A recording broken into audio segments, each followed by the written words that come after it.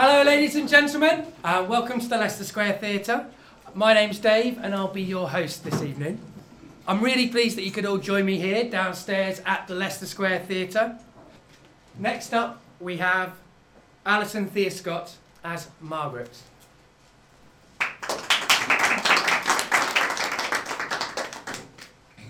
Hello? Hello? No, I think they've popped out. I don't want to make a fuss. They've been awfully nice. Well, sort of. They said they'd only take the valuables. Few. And they said they'd do some vulgar things to me as well. But I think they've forgotten. You know, I've not been down in our cellar for years. It makes a change, it really does. Hello? No, they've definitely gone, haven't they? But they'll be back, won't they? I mean, they wouldn't just leave me here, would they? Left behind again. Poor old Margaret. Let's leave mopey old Margaret to die alone in the cellar. You see, I've always had that feeling all my life, like I've been left behind. I mean, when I was born, my parents forgot to take me home from the hospital. They just forgot. How we laughed about it later. Well, I did. I mean, for the first 2 weeks of my life, I was raised by an enormous-bosomed Jamaican midwife, Peter. My parents had gone skiing in Val d'Isere, you see, and they'd forgotten to take me with them, so when they realised, they sent the nanny to take me out to France, but by the time I got there, they'd flown home. So we flew straight back, but my parents had moved to the country without informing anyone, so I lay on the doormat for days, trying to suckle an Argos catalogue. It gave me no sustenance, but I did develop a lifelong passion for Elizabeth Duke jewellery and lawnmowers. You see, my childhood is one long list of being left behind. The hit Hollywood movie Home Alone is actually based on my memoirs. Apart from one or two details, it's quite a faithful adaptation.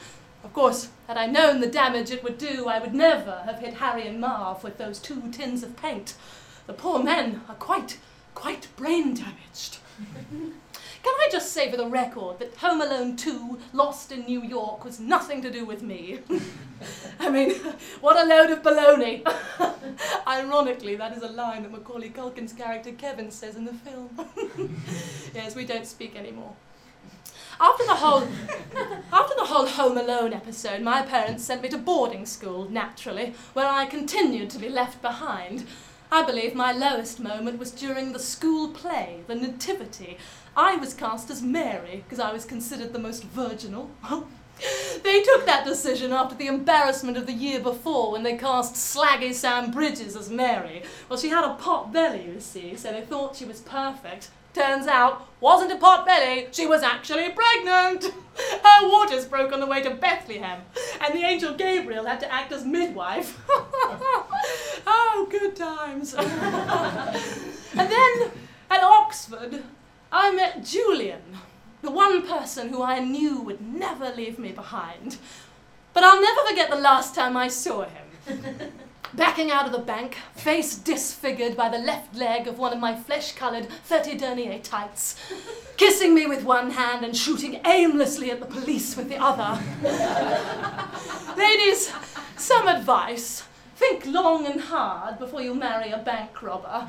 Sure, it might seem like the romantic ideal, and sometimes it is, you know, holding up small branches of the NatWest in provincial northern towns, just you and him. And the getaway driver, and the innocent customers, and the terrified cashier, and Crazy Tony. And the other terrified cashier, and Crazy Tony's wife Marjorie, and Barry the Legs, and Barry the Legs' wife Betty. I'll come back for you, he said. And then he left. And then he came back and said, you know, having thought about it, I won't come back for you, I'll just send you a text or something. And then he left. And then he came back and said, actually, I'm out of credit, so I'll just get Betty the Legs to send you an email. She's good at that kind of thing. And with that, he was gone, leaving me in the hands of the police outside HSBC Dewsbury. But he'll be back. Now I've served my sentence, he'll be back. And they'll be back, won't they? they'll be back, surely. And, are you blacking out on me as well? Oh, but you'll be back, won't you? You're coming back, yes? You wouldn't leave me behind.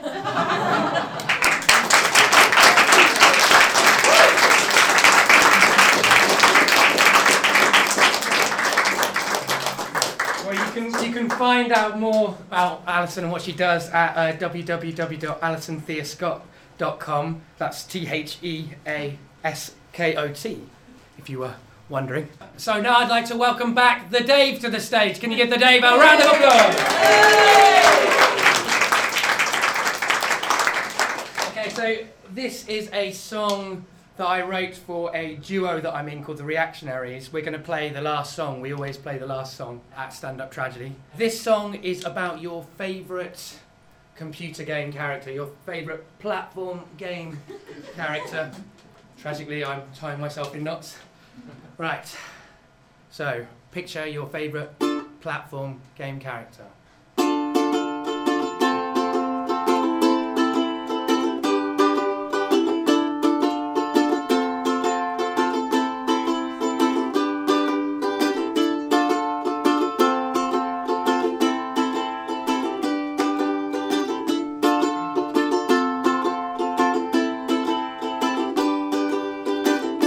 Face is smiling, that's how they program me. These pixels, they are dying, the world disappears slowly. Dust fills the cartridge, jungles and mountains disappear. I tried to jump onto a ledge, but it's no longer there. No one plays this anymore. No one plays this anymore. No one plays this anymore. They have forgotten me. They have forgotten me.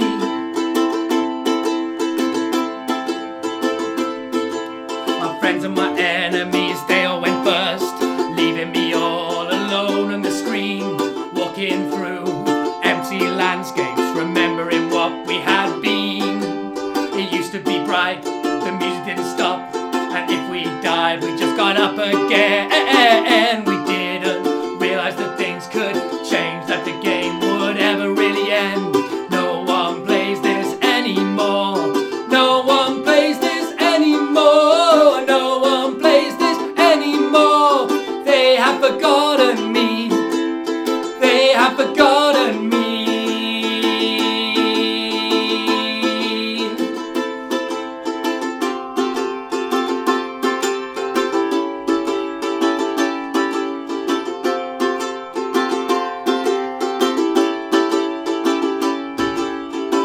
Dust fills the spaces, making everything glitch. I'm separated forever, you can't control me anymore. This is the last platform, why can't I jump? This is the last platform, oh why can't I jump? I've forgotten my name and the name of the game. Soon you will forget me too. They'll put me away because I don't work, and you have new and better things to use.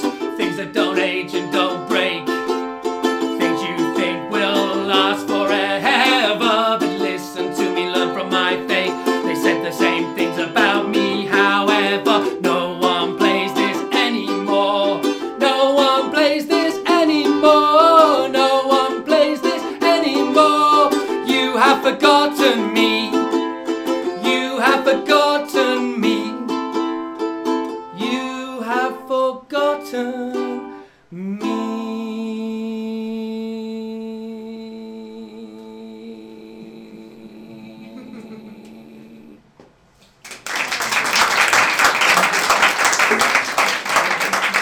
And so we want to black out now.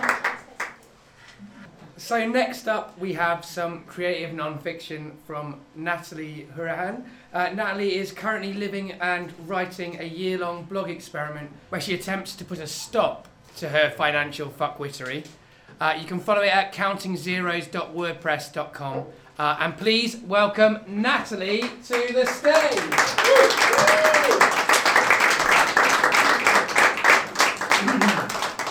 Right, well, when I first volunteered to share a true story for tonight's show, it was because someone else was going to stand up and read it. Someone else was going to be me. Unfortunately, she couldn't make it. On a bad day, this would be enough of a tragedy for me to justify sitting back down. Thinking too much can be bad for you. People who feel the need to point this out are annoying. They're annoying because thinking too much isn't a choice. It's a condition.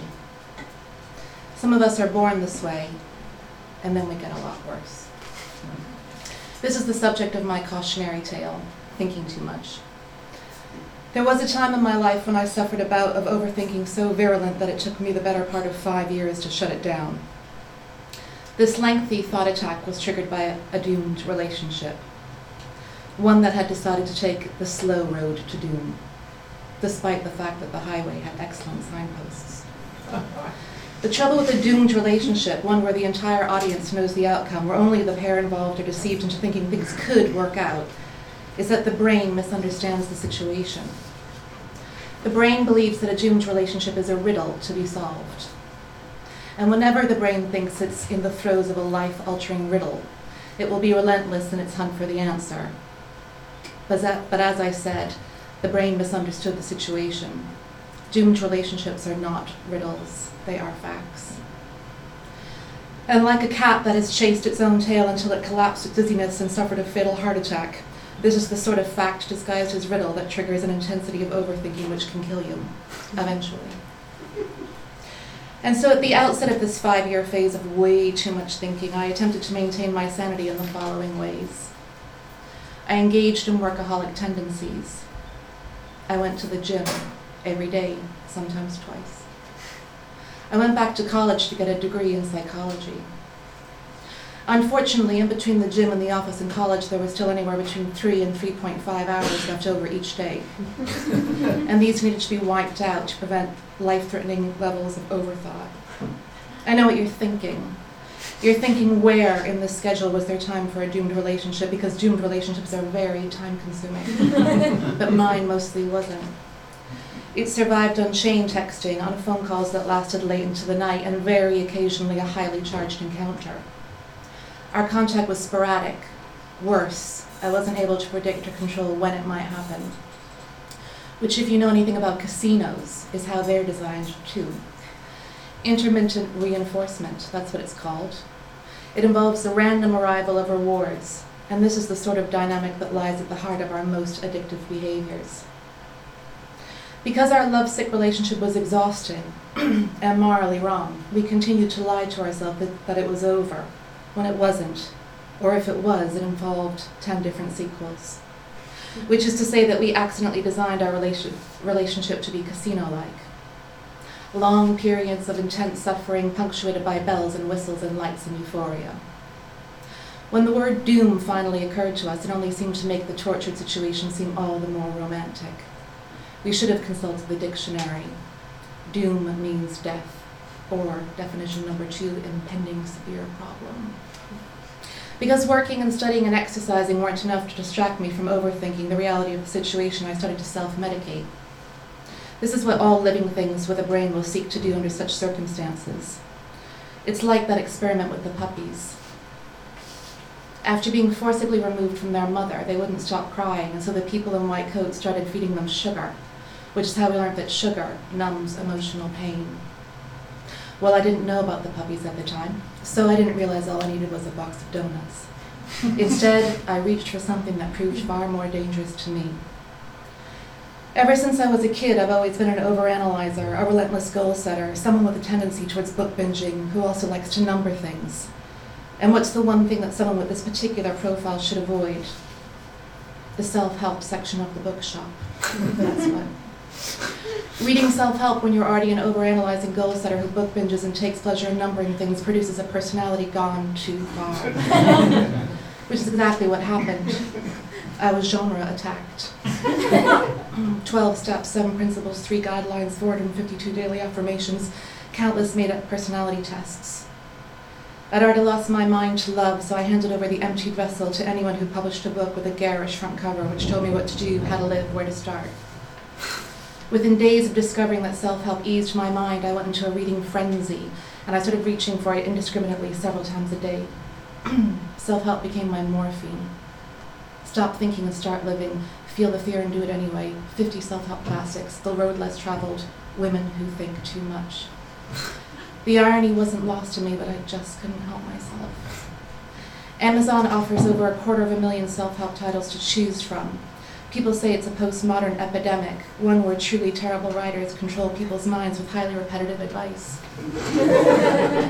It all makes sense to me now because I recently read that scientists have worked out that emotional pain is processed on the right side of the brain, and that engaging in any sort of left brain activity, such as doing your tax returns, or get this, reading, diverts attention from the right sides to stress.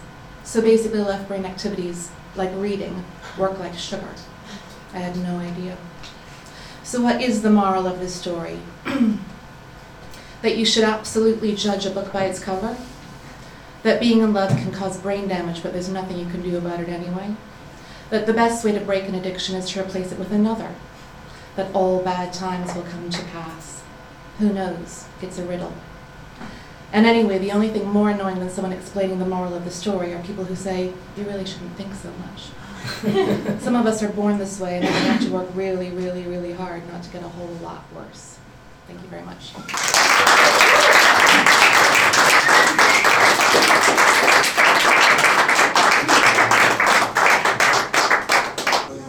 Okay, everybody, your attention please. The second half is starting, so yeah, that's better.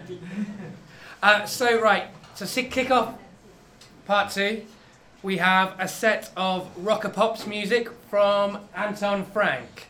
You can find his music at antonfrank.co.uk, and he's always on Facebook and Twitter, so you can find him there as well. Anton Frank. Give you Anton.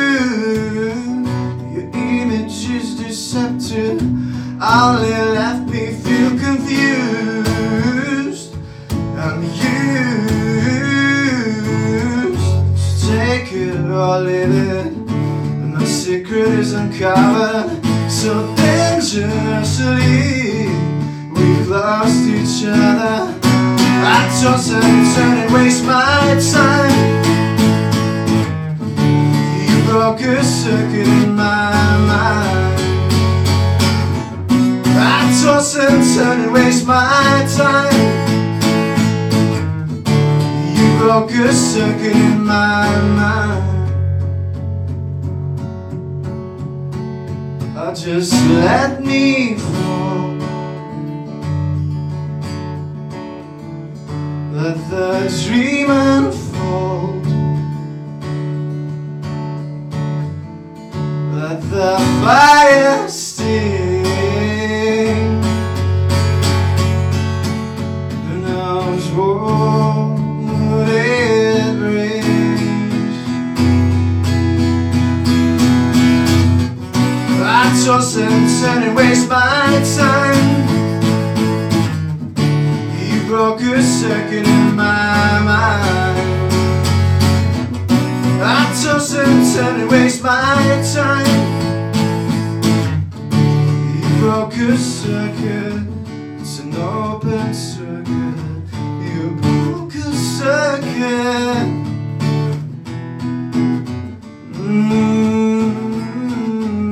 You broke a circuit in my mind. Thank you. Please tell everybody about it. We also have stand-up tragedy hoodies as modelled by me, t-shirts as modelled by me, mugs, badges and even underwear that you can buy for an extraordinarily pricey price from our website. Or if you prefer, you can donate some money or to try and help us to make this the best night that we can do, or even break even. That would be always good. And you can read and hear lots of past and future tragedy at www.standuptragedy.co.uk. So if you're a fan of the logo, go and check out www.shavenravendesigns.co.uk, where you can find out how to get such a great logo and other brilliant design work done for you at a very reasonable price by a fantastic designer.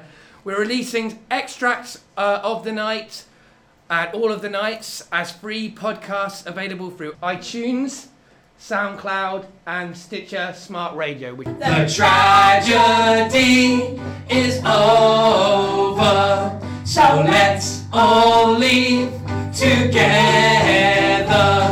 The tragedy is over, so let's all leave together. I also wanted to just tell you about my other podcast, Getting Better Acquainted, where I interview people that I know, conversations that are really worth listening to. Go to www.gettingbetteracquainted.co.uk for more details, or you can find it on iTunes or Stitcher Smart Radio. The next stand-up tragedy live show is going to be at the Leicester Square Theatre on the 4th of June. Don't bother with the Jubilee. Come and have some tragedy.